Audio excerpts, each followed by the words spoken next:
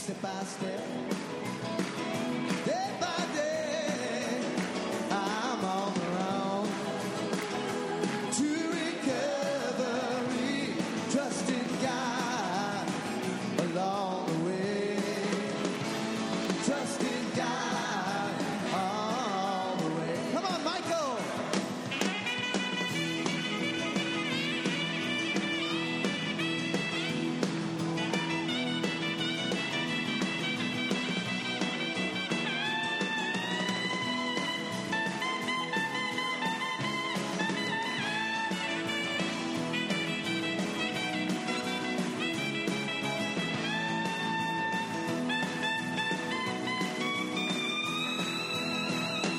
There are tears on my pillow that won't dry on their own beyond my ears. I've no sorrow, but today I don't walk alone. Yeah, 'cause I'm on the road to recovery, step by step. Day by day, I'm on the road to recovery, trusting God along the way, trusting God along the way, trusting God all the way.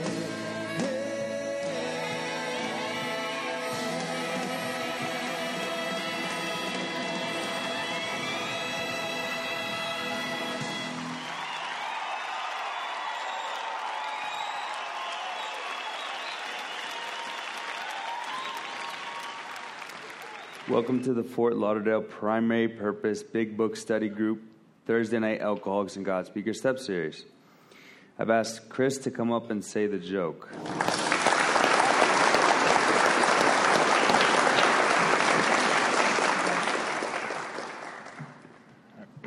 Hi, everybody. I'm Chris. I'm an alcoholic. As a condition of my probation, I've been asked to come up and share a joke with you all this evening. Why did the ghost begin attending AA meetings? Because he kept getting sheet-faced. I'm a recovered alcoholic. My name is Fred. Thanks for joining us tonight. In a minute, we're going to start our 2-minute meditation, so please take a moment to get situated. Please turn off all devices that make noise that will distract others. Take this time to get connected to God. Let the craziness of the day drift away and ask God to help you stay focused on the step study tonight. If everybody is ready, we're going to start the meditation.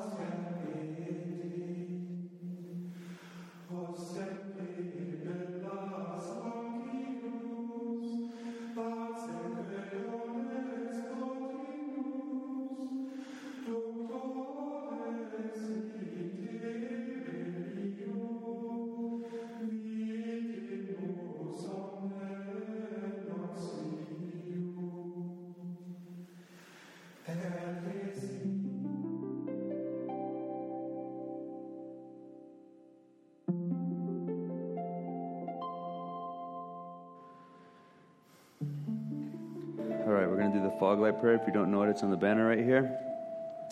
God, let your love shine through me like a fog light, so those whom are lost, sick, and dying can find your love through me. There is a solution from the Big Book, page 17. The tremendous fact for every one of us is that we have discovered a common solution. We have a way out on which we can absolutely agree and upon which we can join in brotherly and harmonious action. This is the great news this book carries to those who suffer from alcoholism. I've asked Norm to read Appendix 2, Spiritual Experience. We read this because the main purpose of the 12 steps is to have one, so it's kind of important to know what one is.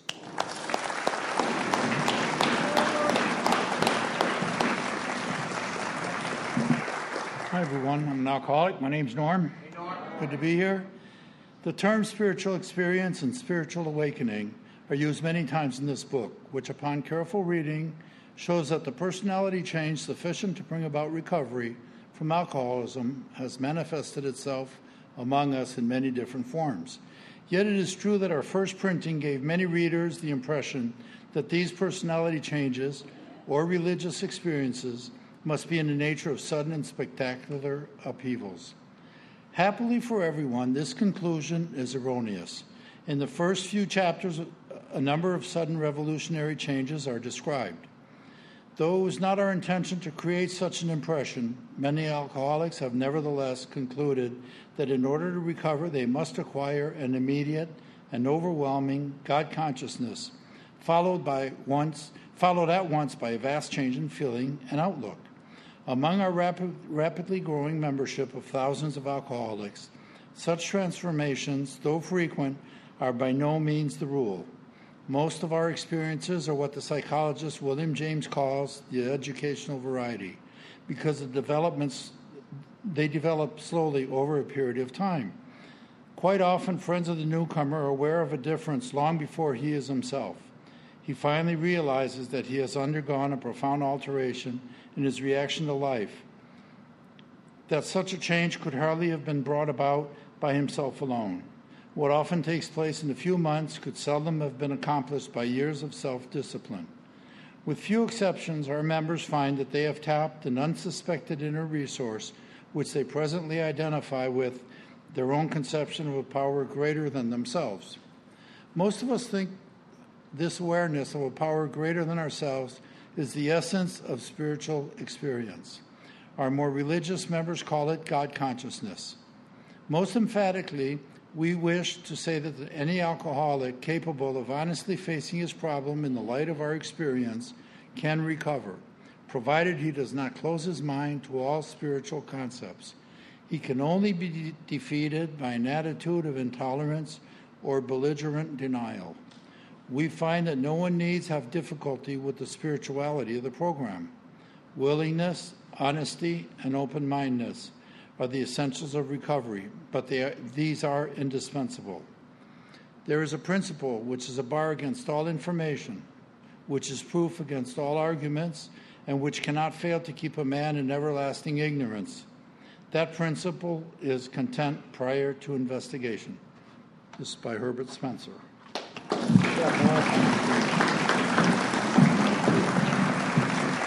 Please refrain from disturbing others by talking or constantly getting up and sitting back down. This is a tech-free meeting, so set your phones to airplane or meeting mode or just turn them off. So I'm going to introduce Pat, and one thing I do want to say that just came to my mind is just keep your heart open, because Pat sponsored me for like 9 months, and I definitely know if he helped me, he can help any of you if you just have your mind and heart open tonight. Welcome, Pat.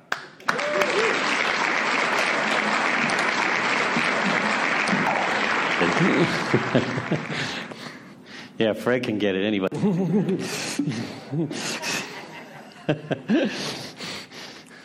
A recovered alcoholic. My name is... And thanks to the 12 Steps of Alcoholics Anonymous outlined in this big book of Alcoholics Anonymous, which is the program of AA, I have recovered from a seemingly hopeless state of mind and body, and for that, I will be forever grateful. AA has surely given me a life worth living, a new life worth living, and I absolutely love my life today, as opposed to when I got here. Hi, Daniel. Good to see you, buddy. And I have no idea what I was going to talk about tonight on the way over here. You know, I didn't have the talk before the meeting. You know, on the way here, I was like blank, which is probably a good thing. But the word that did jump out while I was sitting there right there was could. You know, the word in the second step, it says could. You know, came to believe in a power greater than themselves that could. It doesn't say would. It says could restore us to sanity. And a friend of mine, Mike L., who I used to chase around everywhere, he was like, he was my guy. He was my guy. He was carrying the message, man, and he was on fire at the time. And wherever he was, I wanted to be there, listening to him do step series. And Mike used to say that could means that conditions must be met. You know, that there's things that we must do to have God restore us to sanity. And by the way, that's admitting that I'm insane when I get here, right? Which is like a tough sell, you know? Like, I don't think I'm insane. I think you're insane, you know? I think the rest of the world's insane. I don't think I'm insane. But to be restored to sanity means that we got to do certain things. And I shared with you guys last night, last night. I did speak last night, but about my struggle with the third step and this inability to turn my will and my life over to the care of God. I just couldn't see that my problem was me. You know, I just couldn't see it. You know, I just still thought that it was her and them and him and it and, you know, those cops and that bitch and, you know, that, you know, they just won't let up. The world just won't let up. You know, and I was that guy that Bill describes, that actor who's just trying to put the pieces together, trying to run the show, you know, and just not going my way. And, you know, I didn't do my fourth step because I thought it was going to work. You know, it was and like everything here, right? It's a leap of faith, isn't it? It's like this huge leap of faith. This, you know, how can looking at me fix you? You know, I mean, that just doesn't make sense to me, you know, when I get here. You know, how can taking my inventory free me from the bondage of you? You know, because I know you're the problem. And it just was like, you got to be kidding me. And you know, we talked about, I think I talked about it in the second step, you know, about the formula, the AA formula, right? The willingness and the decision and the action and then the results, right? That there's this formula that AA uses. It's been around since the beginning of time, but we claim it. And it's just this willingness to believe. And really, I don't know if it was a willingness to believe in a power greater than myself or a willingness to believe you. Right? I'm believing you, you know. You're up here telling me the way your life was and how it was a complete disaster. And I'm going, yeah, mine too. Yeah, I did that too. Yeah, it happened to me too. Yeah, I felt like that too. And then you told me how you recovered and you seem to have your shit together. You know? Now, I don't know about a life beyond your wildest dreams that you were claiming, you know, because the guy that said that in my early meeting, didn't have a car or a girlfriend, you know. You know, like, what the hell are you comparing your life to, dude? Because you look like a loser to me, you know. But he was sober, and he had a freaking smile on his face, and I'm a mess. I'm a freaking hot mess. I'm sitting in the back of the room, going, I got nowhere else to go, and that's why I'm here, because I'm out of options. I don't have another go-to. I don't know what else to do. Booze stopped working, and I don't know what else to do, and I don't have the guts to kill myself. And I can't live with the way I feel. And I can't live with the way the world is. And I don't know what else to do but trust you. You know? And when Jim B said, put pen to paper, you want to get the third step, put pen to paper, do an inventory, do a confession, start making restitution, and then you'll find out. God will enter your life. You'll find God. Now, I didn't, you know, not like we have to look too far. You know, deep down within every one of us is a fundamental idea of God. But we're running from church to church looking for him, you know. At least I was. And I was amazed at the results I got in that resentment inventory. I was absolutely amazed. I was developing faith at that point, faith in you guys, faith that there was possibly this power out there, this God of my misunderstanding, which it was for many years, and maybe still is. You know what? I found out I don't need to understand it. I'm done analyzing. I'm just utilizing. I'm done trying to figure it out. I'm not a figure outer anymore. You know what I mean? I was a figure outer all my life. I'm not a figure outer anymore. I don't need to figure it out. I don't need to know. I don't need to know if people can raise from the dead, and I don't need to know that. Turn water to wine. I don't need to know. I don't need any proof in that shit anymore. I know that God is. As a result of action, of a decision, action, and results. And my first 3 months before pen hit the paper, I was thinking about that earlier, that I lived on the acceptance prayer. And you don't hear it much anymore, right? We used to have those little acceptance pamphlets around all the rooms, right? That little 4x4 acceptance pamphlet. And you don't even see them in the rooms much anymore. But I lived on that day. It was 449 when I got sober. What is it, 417 now? And, let's go back there. See, it's this ad-libbing shit works well.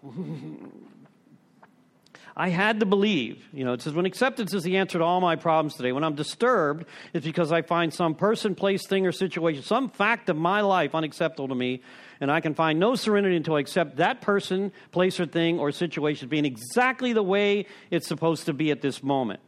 Nothing, absolutely nothing happens in God's world by mistake. Until I accept my alcoholism, I cannot stay sober. Unless I accept my life completely on life's terms, I cannot be happy. I need to concentrate not so much on what needs to be changed in the world, but needs to be changed in me. Isn't that what the freaking inventory was all about? But I had to believe. All I kept saying to myself is, nothing happens in God's world by mistake. Right? Now, I'm not one of them guys that says everything happens for a reason. I'm not that guy. I am not that guy. I don't think children are abused for a freaking reason. I don't. I know there's self-will. There's self-will run riot. There's evil out there, and evil people do evil things to good people. And I don't think God has anything to do with that. I don't think God has anything to do with that. But this said, and I had to believe this, that nothing, absolutely nothing happens in God's world by mistake, that there had to be a reason for all this shit that I was going through. There had to be some reason for it. Now, I know today what that is, but it took me a lot of years to figure out exactly what that was. And that's when you realize that you get to be here. That's when you find out. When you realize, I get to be here. I don't need to be here. I don't have to be here. I want to be here. And then I realize I get to be here. That we're chosen people. That's crazy. That is crazy, to be chosen for something. That's insane. That we can do something that doctors and psychologists and psychiatrists and the clergy can't do. We can save alcoholic and addicts' lives. Literally. That's not ego talking, that's just truth. Why? Because we have a story, right? Because we're freaking broken, right? We have a story. We come here, we share how screwed up we are, and everybody claps, and and something. I'm fucked up like that too, and and we all get together after the meeting. We hug and talk about how screwed up we are. And we go to dinner and talk about all the tragedy that's taking place in our lives, and we laugh and. And people beside us go, are they laughing about a car accident? And they go, yeah, they're laughing about a car accident over there, right? And the fact that we're two of the same on the same sinking ship bonds us together. And you believe me. You believe me. When the psychologists and the psychiatrists and the doctor and the clergy say they know how you feel, they don't. No, they don't. No, you don't. You don't know what it feels like to know you're going to jail and drink anyway. You don't know that. You don't know what it feels like when they tell you they're going to take your son from me. In the true story, they're going to take your son from you if you drink again. And I gave up my son.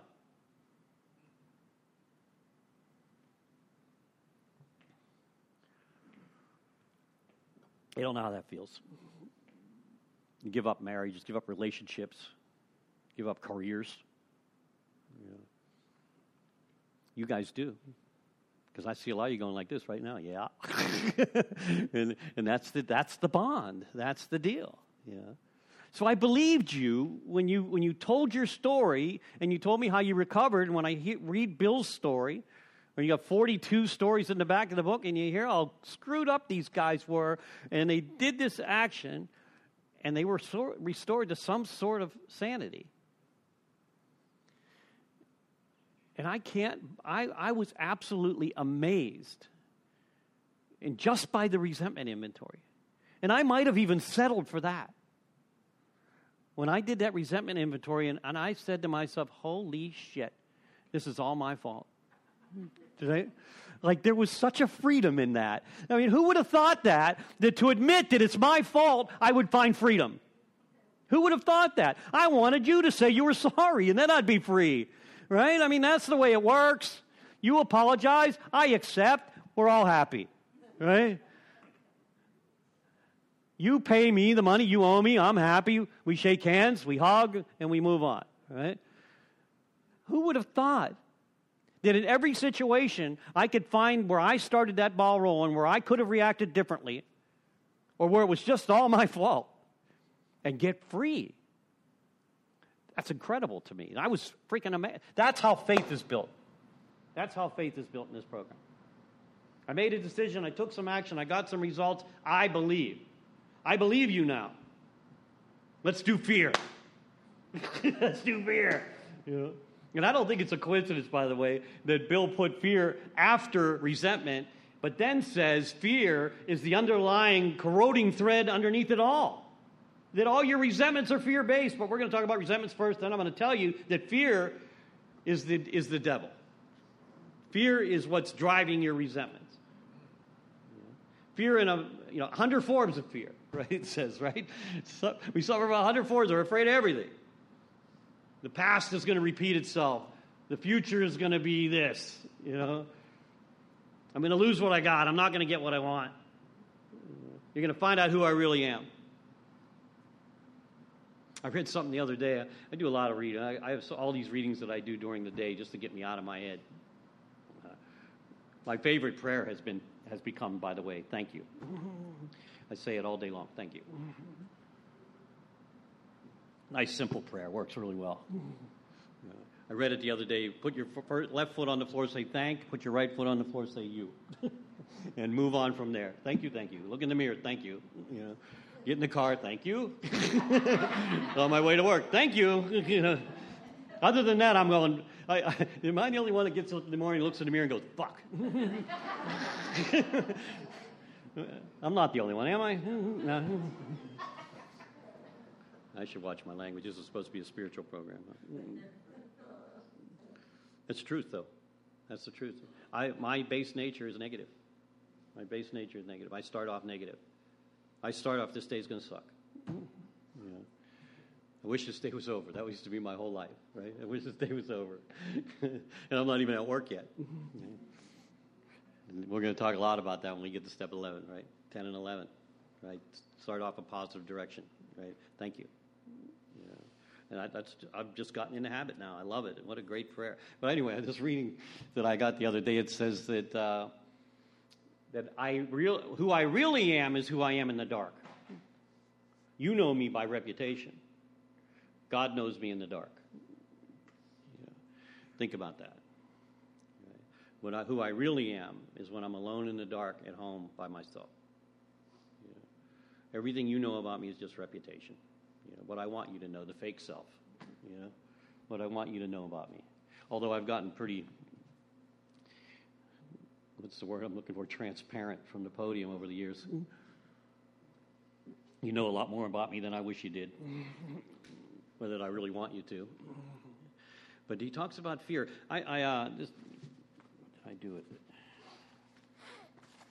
I printed this on the way over. This was in my reading. This is a woman. I listen to the audio of a bigger book during the day because I have a hard time reading it. Very deep stuff. But Nikki Gumbel, this author, does this Bible in a year thing that I listen to. And this was one of the readings the other day. And what a way to start a fear inventory. At one level, fear is healthy. Fear is an emotion induced by a perceived threat. It's a natural human emotion, right? A God-given instinct, right? It's God-given. It's a basic survival mechanism. It keeps us alive. It protects us from danger. However, there is also such a thing as unhealthy fear. The Greek word commonly used in the bigger book is phobia, from which we get the word phobos, for which we get the word phobia. This is an unhealthy fear. It's a disproportionate to the danger posed. It's false evidence appearing real. It's when I catastrophize, overestimating the danger and underestimating my ability to cope. Common phobias include fears in relation to health, finances, failure, growing old, death, loneliness, rejection, messing up, public speaking, flying, heights, snakes, spiders. Does that sound like anything on anybody's fear inventory? Like that did I just list all your fears? Right? They also include things as what we now call FOMO, fear of missing out, or fear of not being enough. Right? In my life, I've experienced many fears. This is Nikki talking. From the fear of heights to panic attacks to other irrational fears, fears about speaking, and fear of doing anything that might bring dishonor to the program. Whereas the Spirit of God does not produce negative fear. There's a kind of healthy fear, the fear of God. This does not mean I'm frightened of God. In fact, it means the opposite. It's an understanding of who God is in relation to us. It means respect, reverence, awe, honor, adoration, worship. It even can be translated as love for God. It recognizes the power, majesty, and holiness of God. It leads to a healthy respect of God and is the antidote to all other fears and phobias which we experience in life. Fear God, and you need not fear anything else or anyone else. Powerful stuff, right? Kind of I think we may have stole that solution from another book. Or did they steal ours? Right? I think that one's been around a few thousand more years. Right? The solution to fear is the same solution as resentment, right? Prayer. Yeah, prayer. God, we can do this. And that's my daily thing. God, we can do this. You know, I don't pray for God to remove the fear. You know, God, help me walk through it. It's you and me. Let's walk through it. You know? And we do the same thing we did in the resentment inventory. Why am I afraid?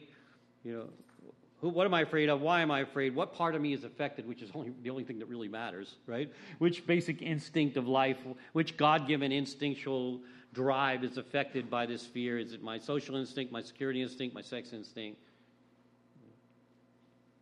The fourth column is, am I doing anything to make this fear appear? Am I playing a part in this, right? Am I doing something to set the ball rolling? I always ask, is the fear even real? Is it real? Most of them aren't, right? I mean, I always get my guys, when we do a fear inventory, to read it from top to bottom and tell me which one of those is right here, right now.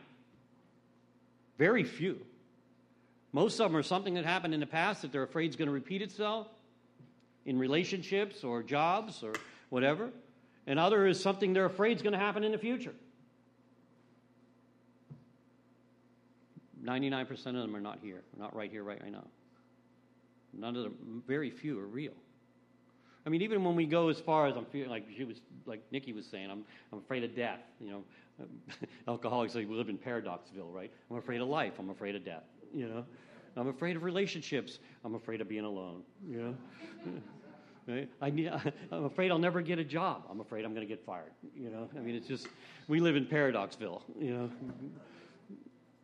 It's just so true, right? I drank when the sun shined. I drank when it rained, you know? I drank when I got the relationship. I drank when I lost the relationship. Drank when I got the job. I had to get drunk when I lost it. You know, just there's these paradoxes that we live in constantly. You know? But very, very few are right here, right now. I can't even think of one in my life right now. Not something like right now. What am I afraid of right now? I can't even think of one. But I could probably go home and write an inventory of things that I'm afraid of. The corroding thread underneath it all. You know, my whole life has been fear-driven. You know, fear I won't be liked and accepted, mostly. You know, and if you're not liked and accepted, You're probably not going to be successful, and if you're not liked and accepted and you're not successful, you're probably not going to get laid. So all three instincts are affected. I mean, that's just which was my goal in life, by the way, from age 13 on. I mean, get the right, right, get the right job, make enough money, get the right car, get the girl. That was my whole life. And it's never going to happen to me because I'm so afraid to talk to girls that I'm never going to be able to ask one out. And then Boone's Farm came along. Miracle drug. Halfway through that bottle of Boone's Farm, I went from Pee Wee Herman to John Travolta, Went from 5'8", 5'9" to 6'3", Went from big ears, big nose to just perfect, Living life sober is a trick, man. It's a whole new deal. It's a whole new deal, Dealing with those emotions without medication is a whole other deal, So the same thing with fear. We ask God to remove our fears. At once He removes the fears. I've never really lost the fear. People used to tell me that, I lacked faith. That's why I was in fear. I don't buy it. I just think it's part of my DNA. I just think it's part of my makeup. I can remember being 5 years old, suffering from anxiety and fear. Just this inner dialogue that, told me I was never going to be enough or never live up to everybody's expectations. And I didn't want to be here from a very young age, And with medication, I was able to cope for 20 years. Then I come in here and you take my medication away from me, and now I got to cope. Difficult. And that's what this exercise has been about. The experience that I had in the resentment inventory, the freedom that I got in the resentment inventory allowed me to move on to the fear inventory. And really look at that and see the truth in that. And the truth is, most of them aren't real. It's all bullshit. It's all imagined. And now I'm really starting to get free. Now I'm really starting to have this personality change sufficient to recover from alcoholism that Norm just read, right? That a spiritual experience, a spiritual awakening is nothing more than a personality change sufficient to recover from alcoholism or drug addiction. Hell, I just read out of Dr. Addict Alcoholic. We can say drugs here, right? They had to change the story to acceptance is the answer. He's a freaking addict. So is Dr. Bob, by the way. I'm starting to have that. What's Carl Jung say? Ideas, emotions, and attitudes that were once the driving forces of these men and women are replaced by a whole new set of conceptions. My ideas, attitudes, and emotions are starting to change. I'm no longer looking at me as a victim. I'm looking at myself as a volunteer. And the people who wronged me, who I legitimately believe wronged me, I'm looking at them as sick people. I'm looking at them, and there's something going on in their life that's causing them to react that they are. It's not just me. Yeah, I might have brought the worst out in them, but it's not just me. I need to pray for those people, as I would a sick friend.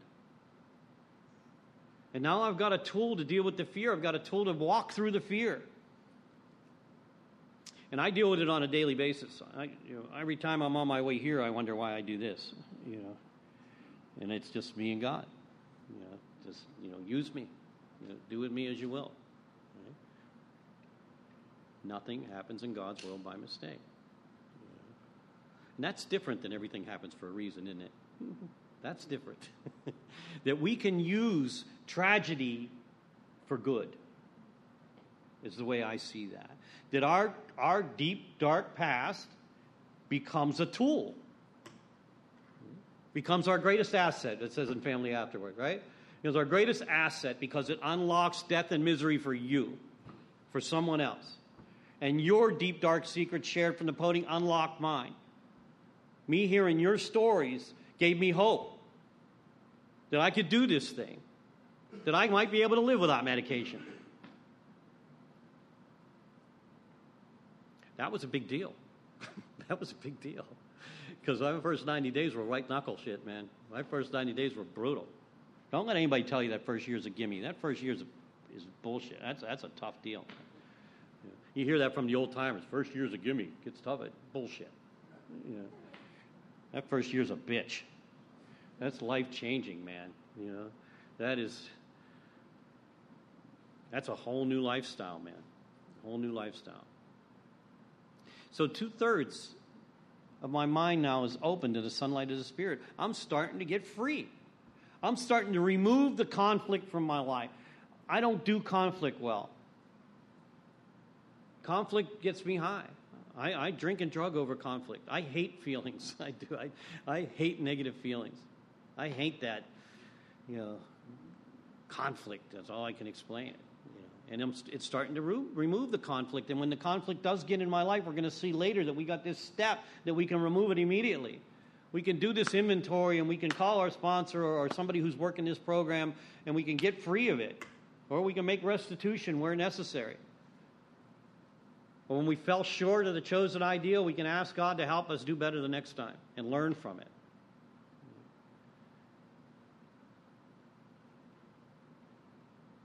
The last inventory they ask us to do is the sex inventory, which I don't even, when I'm doing this with my guys, I don't even refer to it as a sex inventory. I refer to it as a relationship inventory. It's talking about, and it's a different question, by the way. It's a who do I hurt question, not who hurt me.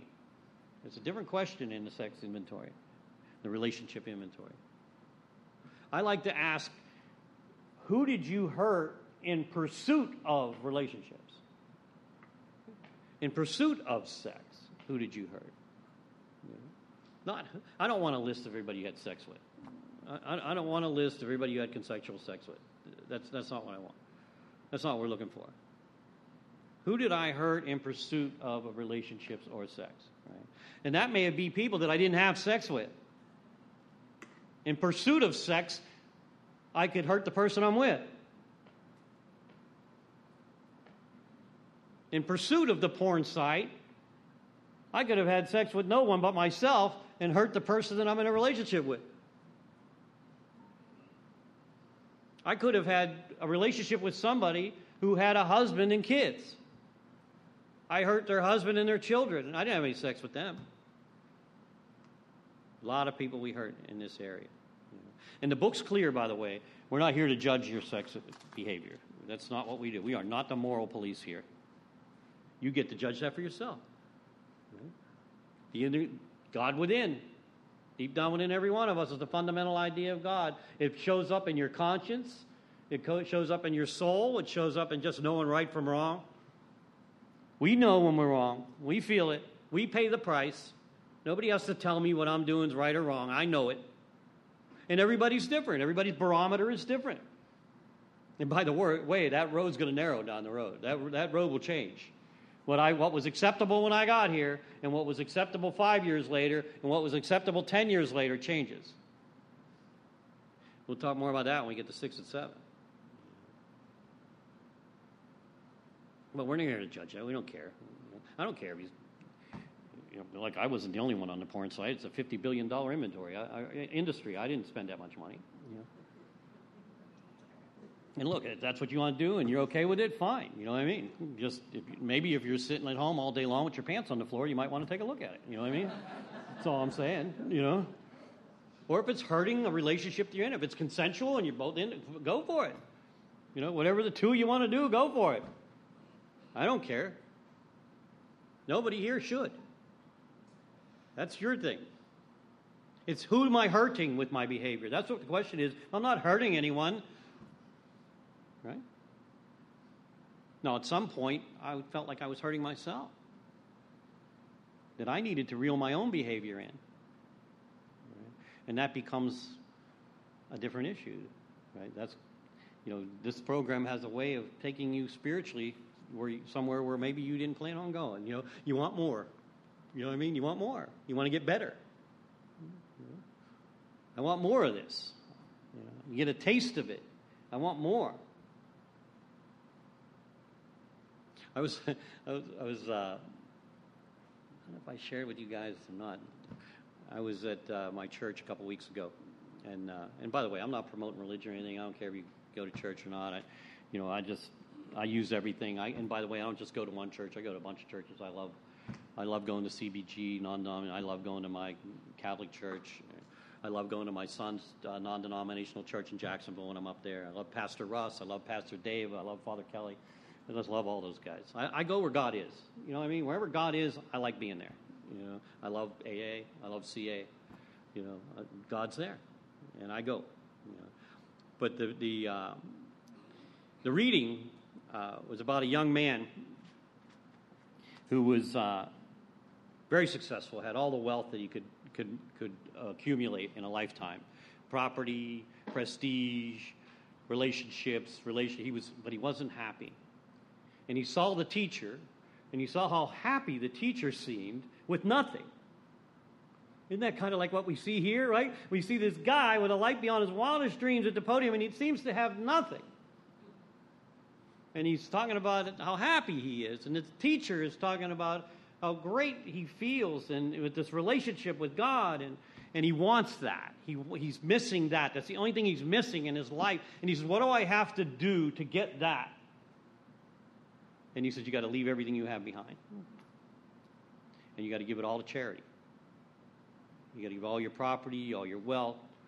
You got to leave everything and follow me. And then you'll get what I have.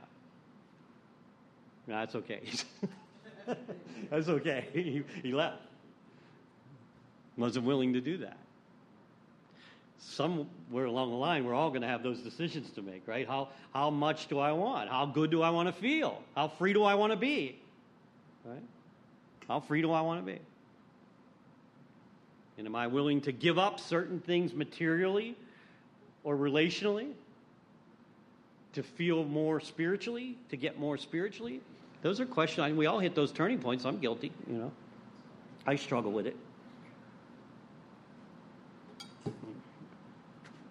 It's another 6 and 7 step conversation, isn't it, right? The spiritual warfare that goes on for our rest of our lives. My friend Ben calls it divine dissatisfaction.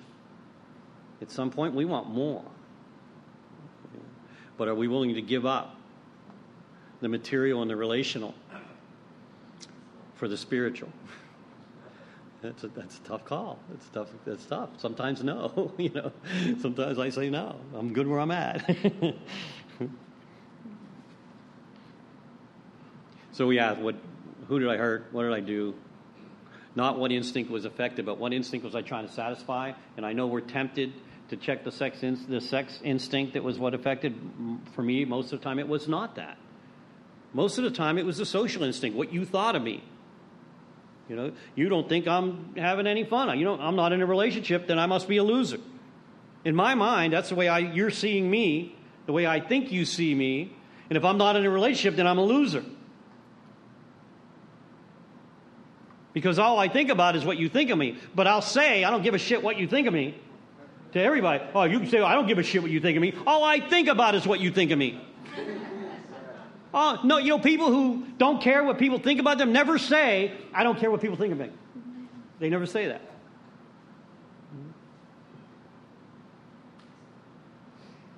But that's all I care about. It's more about the social instinct, isn't it? It's more about the security instinct than the sex instinct. I need to depend on somebody. I'm codependent. Or I need somebody to depend on me. That's why I'll always get somebody sicker than me so they can't run, right? I want them to have no job, no education, kind of good looking, but not too good looking,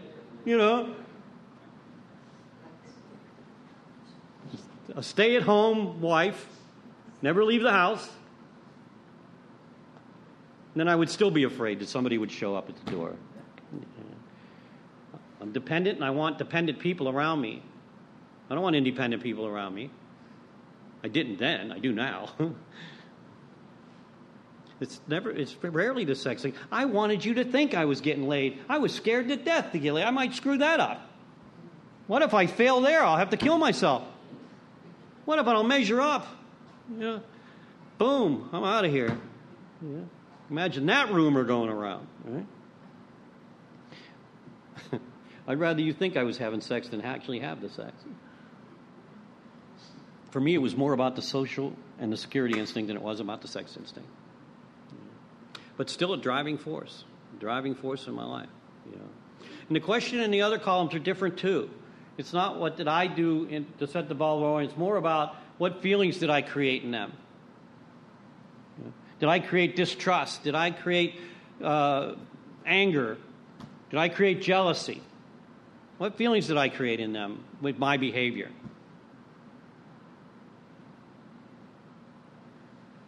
And if you're not sure, put your name on the beginning of that list and ask, if that happened to you, how would you feel? If they did to you what you did to them, how would you have felt? And the last question is, what's the core nature of my wrongs? What's the energy behind my behavior? And that's with all these inventories, right? With the resentment inventory, with the fear inventory, with the relationship inventory. What's behind it? What's the energy behind my behavior? What's the energy? What are the tools that I'm using to satisfy my instincts? Well, I'm a liar. I'm a cheat. I'm inconsiderate. I'm selfish. I'm self-centered. I'm a self-seeker. What's in it for me? How much is mine? What about me? It's all about me. That's the energy that I've been using my whole life to get what I want. The core defects, right? Dishonesty, inconsideration, selfishness, fear. The driving forces of my life. Those are the tools I had when I got here. That's how I'm going to get you to like me. That's how I'm going to be successful in a job. That's how I'm going to satisfy my material instinct. That's how I'm going to create a relationship. I'm going to create this person that doesn't even exist so that you like and accept me, and you'll marry me and we'll sleep together. You know, maybe not in that order, but...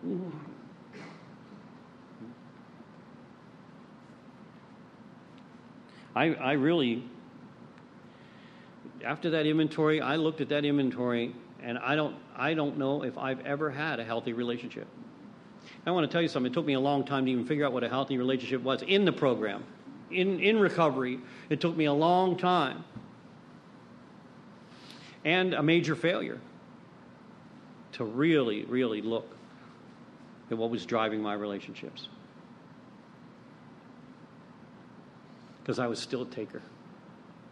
Deep into recovery, I was still a taker. I look back, and I don't want to minimize anybody that's got a year or 2 years or 5 years or 10 years, but I look back at my recovery, and I was a freaking infant at 5 years. I was an absolute, and look, I wasn't drinking and drugging. I was doing a lot of service in recovery. You know, I was there, but the core nature, my core nature was still there. My base nature was still a taker. I was still a taker. I was still a what's in it for me. You know, I was still that guy. I didn't even, what's it say in the third step? But we don't think so. Right? The alcoholic's an extreme example of self-will run riot, driven by 100 forms of fear, self-delusion, self-pity, stepping on the toes of fellows. They retaliate, but they don't think so. I didn't think so.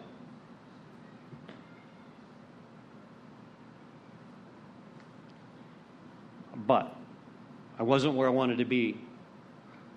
But I had come a long way at 5 years. You know what I mean? Like I was a different person at 5 years, nowhere where I needed to be, but I was a lot further along than where I was. You know, and at 10 years, and at 15 years. You know, it's a journey. It's a journey towards getting close. It's not even about getting perfect. It's about getting close. You know, it's just about getting better. But it takes some lumps, man. I had to take some lumps to figure it out. It's in the tragedies of what are my perceived tragedies that my biggest lessons were learned. You know, and that's the cool thing about recovery, right? We've got somewhere to run when that shit happens. You know, we're not stuck dealing with it by ourselves. We got three sides of that triangle, right? We've got the recovery side, we've got the God side, we've got the fellowship side where we can run and grab on to our Tony Bocelli or our Mark Brumell. If you have heard my story, you know, that guy, that go-to guy, with me it was Billy G, it was Brian H, you know, it was Sean L. You know, I'd run to those guys and tell them what was going on. And if that failed, I had a sponsee that I could call and get out of myself. You know, and maybe even tell him what's going on. If I have other go-tos here, you know, I'd have breakthroughs instead of breakdowns. You know, I'd learn a lesson rather than have that lesson take me out. Let that tragedy, perceived tragedy, and they were to me. I mean, look, anything that happens to me is a perceived tragedy, right? My feelings are the worst feelings because they're mine, right? I know I feel for you and all that, but they're not mine. I'm not feeling what you're feeling. I feel sorry for you, but I don't feel what you're feeling. I only feel what I'm feeling. So anything I'm feeling is the worst. That's the deal. The genius behind Bill Wilson, the way he outlined this 4-step inventory, is that we will have, when we're done with these inventories, everything we need for the rest of the program. We'll have everything on that inventory. And that's why we don't write our life story. That's why we don't, at this point, that's why we don't do a timeline at this point. That's why we do it the way it's outlined in the book, right? We have our 4-step inventory done. We have everything we're going to confess in step 5 on that 4-step inventory. We have everything we're going to be willing to have God remove or change in step 6. We have everything that we're going to ask God to change or remove in step 7. We have a list of everybody we've hurt in step 8, and those are the people that we're going to make amends to in step 9. Doing it the way it's outlined in the book with that one paragraph of instructions in there that I missed my first time through the book. We have everything we need for 4, 5, 6, 7, 8, and 9. Resentment-wise, fear-wise, and relationship-wise. Now, we added a sheet called harms other than relational, harms other than sexual. And because the book doesn't address them for some reason. The unpaid debts, the student loans, the hit and runs, the B&Es, the shoplifting, that little stuff. They kind of left that out of there. We make a list of all of that stuff too, and put a dollar amount on this stuff. Put it, the shoplifting. Put a dollar amount on it. I told my guys, put a number on it.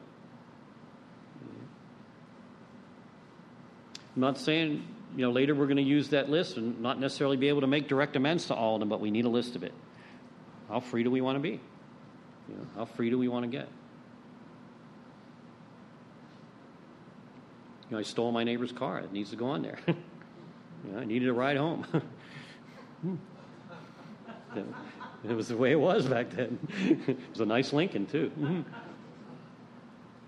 That was back in the days where you could just wrap a wire over the solenoid. We got any old guys in here? You just wrap a wire under the solenoid, under the hood. There were no locking hoods or anything. You opened it from the outside, put a wire on the solenoid, it started, you take off. You leave it till the battery. When the battery died, you got another one. You just picked up another one. That stuff needs to go on that list. I stole from my mother. Needed to go on that list.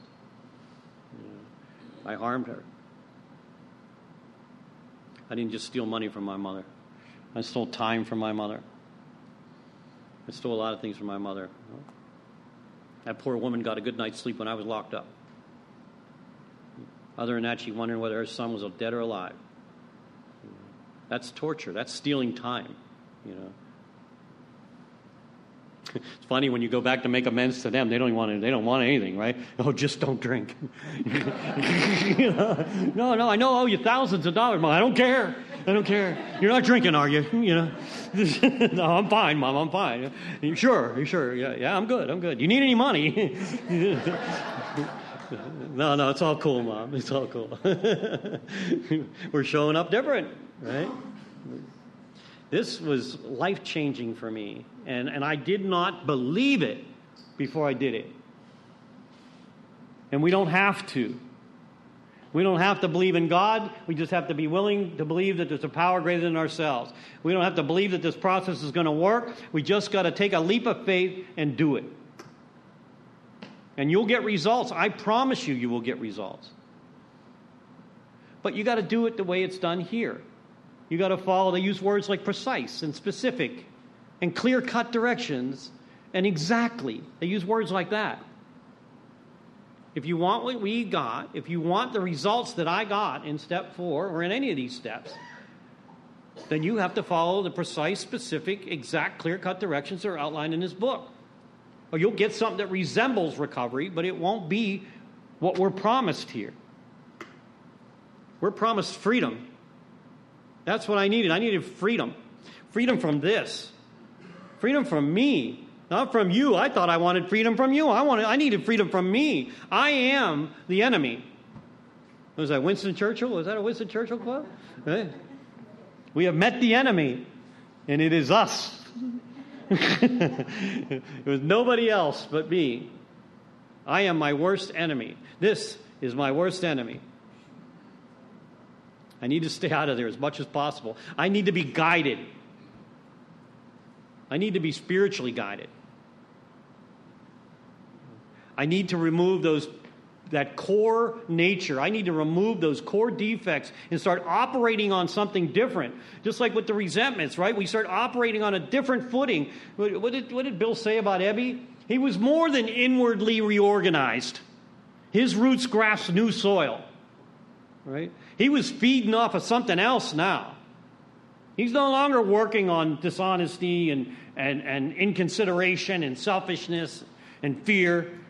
He's operating on stuff called love, tolerance, patience, understanding, courage, principles.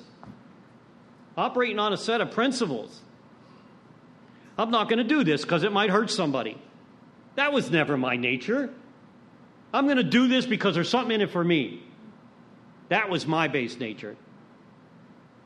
I no longer think that way.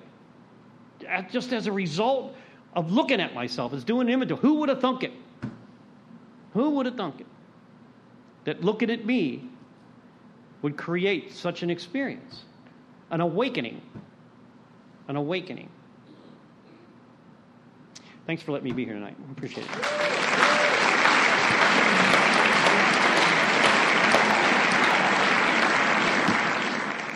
All right, let's thank Pat one more time. All right, and now it's time for the Secretary's report. Hello, my name is James, and I'm your recovered alcoholic secretary. In keeping with the seventh tradition, which states every group shall be fully self-supporting, declining outside contributions, the baskets are now going around. I've asked Mac to read the recovered statement. We read this notice to explain why many people in this group identify as recovered rather than recovering, and what it exactly means to be a recovered alcoholic. Please welcome up Mac.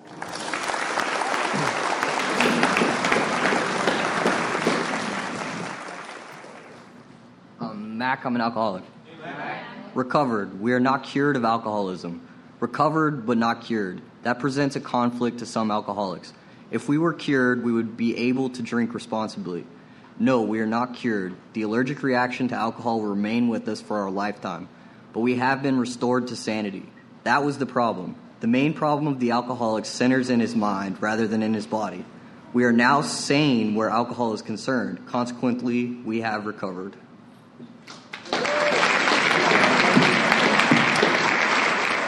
Thank you, Matt.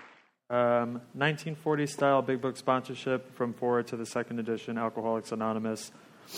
Of alcoholics who came to AA and really tried, 50% got sober at once and remained that way. 25% sobered up after some relapses, and among the remainder, those who stayed on with AA showed improvement. What we've seen, felt, come to believe, and experience is that God has not changed over time, and neither should the sacred approach back to his loving arms. The statistics above suggest a 75+% success rate. Can I get a show of hands for recovered alcoholics out there? Awesome. Is there anyone that needs a sponsor? Anyone? Good. We have a couple announcements. The Broward County Intergroup, you can get medallions, literature. There is also the helpline at the bottom. They have new hours where they're open on Saturdays from 10 to 2. I'm going to get that eventually. BCIC. Picnic's over. Well, BCIC. Did you enjoy the picnic? It was good. BCIC, second Saturday of the month, they go into jails, institutions. If you want service, you can go to that meeting.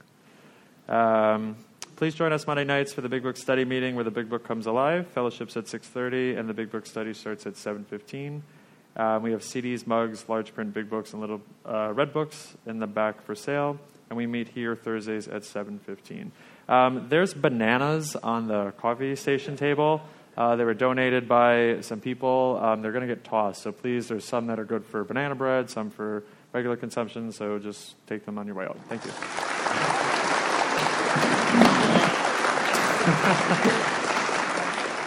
We have tonight's session and all past speaker podcasts online for free at alcoholicsandgod.org. I'd like to invite everyone to our Monday night Big Book study. Those who wish to thank Pat, please line up down the center aisle. Let's take a moment of silence and we're going to close with the Lord's Prayer. Our Father,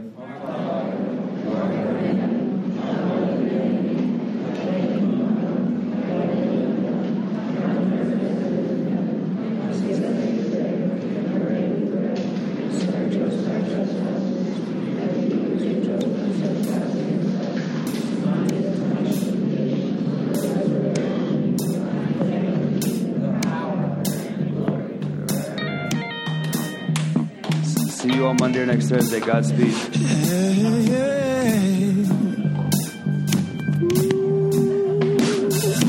Heart is heavy, my soul is thirsty, body's aching.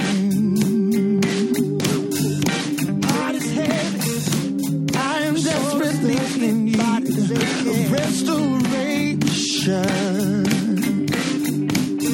Yeah, I am desperately, and I am ready for you to take me higher. Yeah.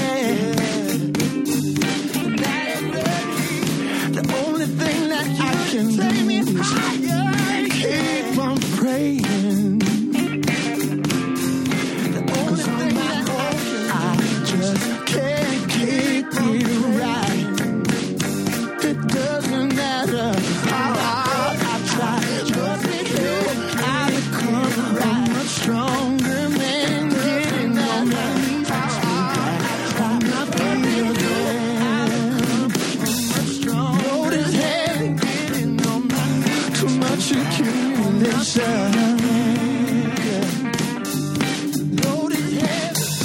These possessions that I have amount to nothing at all.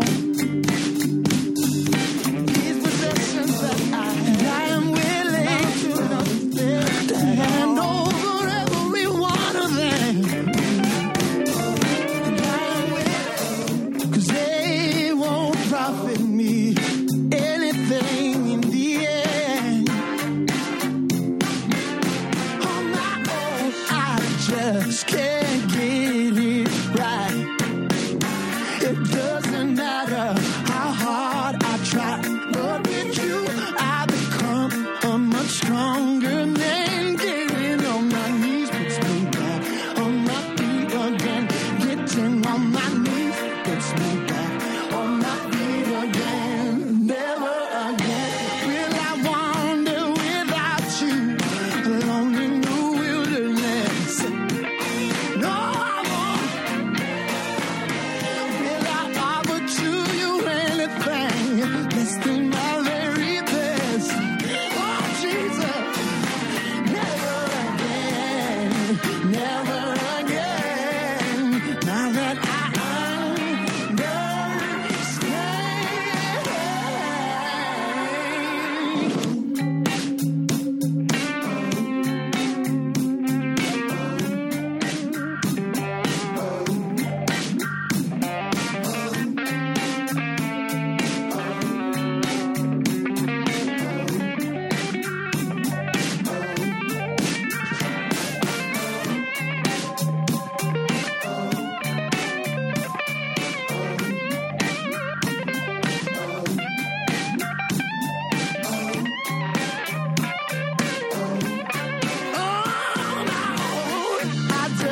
can't get it right.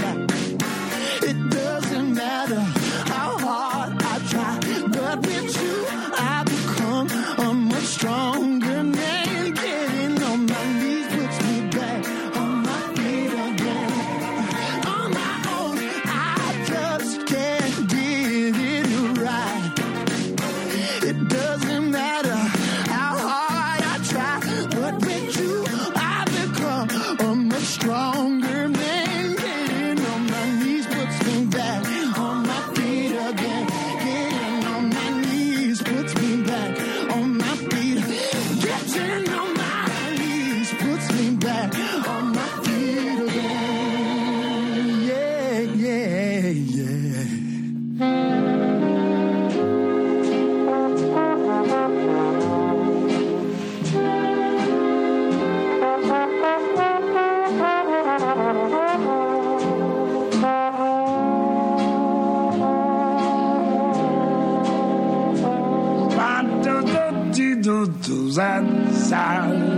Oh, when you smiling, when you smiling, the whole world smiles with you, baby. Yes, when you laughing, when you're laughing, yes, the sun comes shining through. But when you crying, you bring on the rain. So stop your sighing, baby, and be happy again. Yes, and keep on smiling.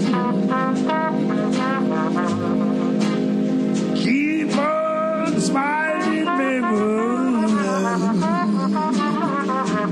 And I hope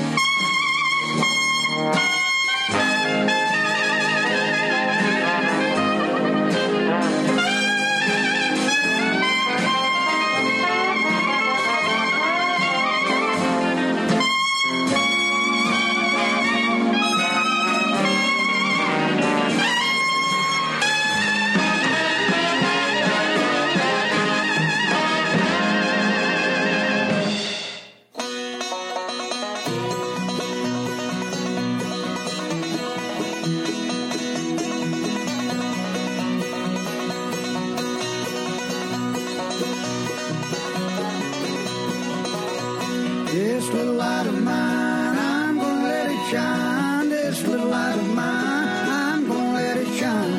This little light of mine, I'm gonna let it shine. Let it shine, shine, shine, let it shine.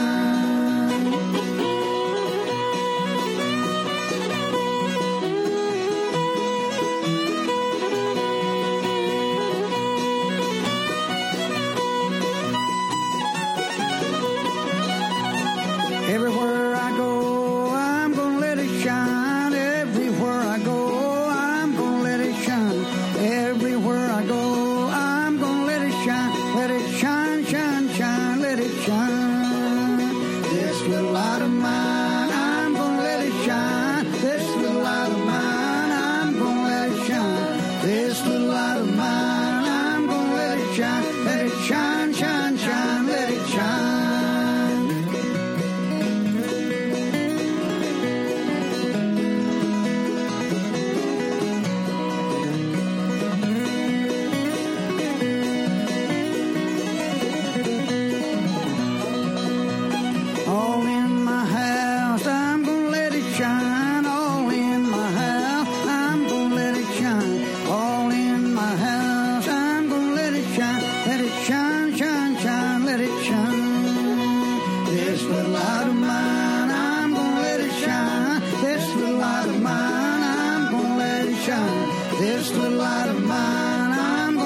shine, let it shine, shine, shine, let it shine.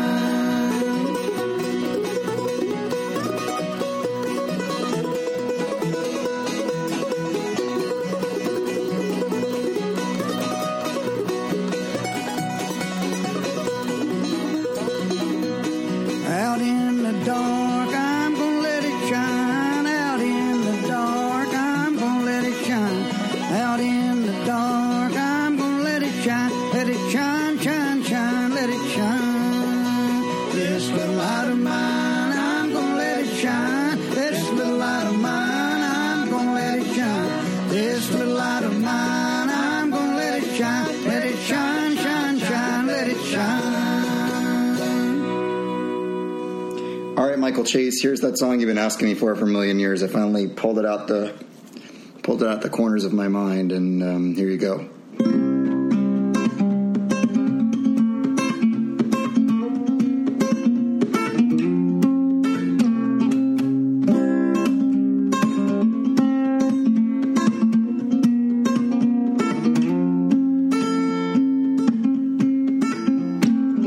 The fog is lifted. I see the light, count my blessings when I go to sleep at night, and I dream now.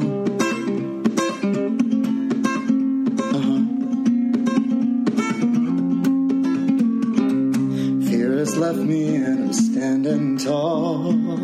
A pile of bricks now lies where once there stood a wall that I hid behind. For all this time, sometimes it takes a burning bush or a great white light to set you right.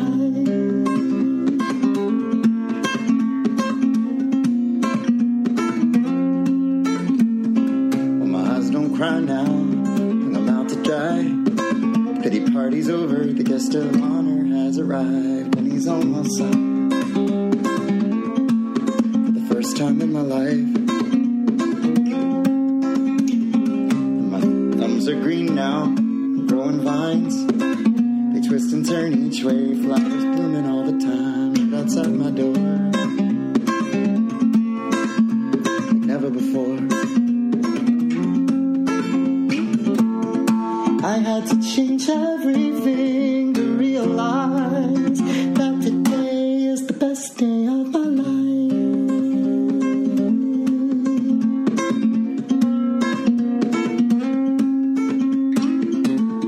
This broken man had traveled far and wide through the great divide, through his own heart, yeah. Well, I have a life today when it give away, and it's just about to start.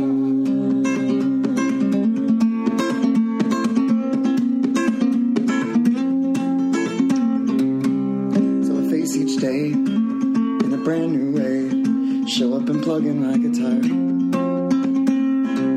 and I play my songs, and people sing along, and stomp their feet and raise their arms. And here in this moment that we share, nothing could compare.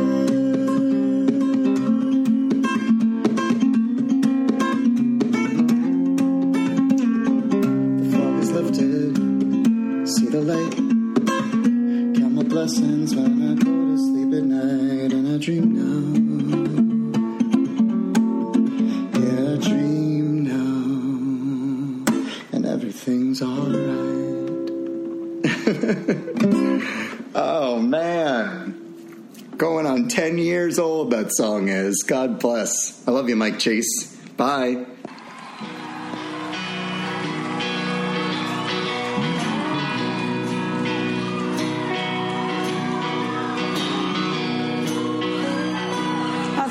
This one, don't you?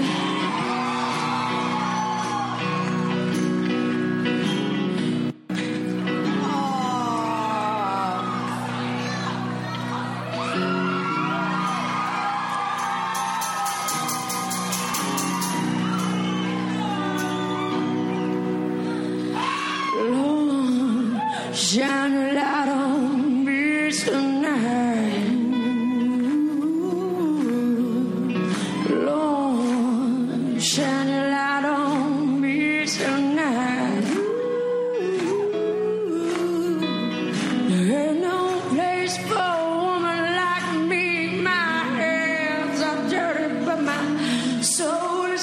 scream. So Lord, shine your light on me tonight. Taking these feet as far as the road, I work these hands right down to the bone. I work these hands right down to the bone. I've worked so hard for someone I don't know. I watch these walls be bought and sold. So Lord, shine your light on me tonight. Lord, shine your light on me tonight. Lord, shine your light on me tonight. There ain't no place for a woman like me. My hands are dirty, but my soul is clean. So Lord, shine your light on me tonight. Taking this feet all as far as they'll go.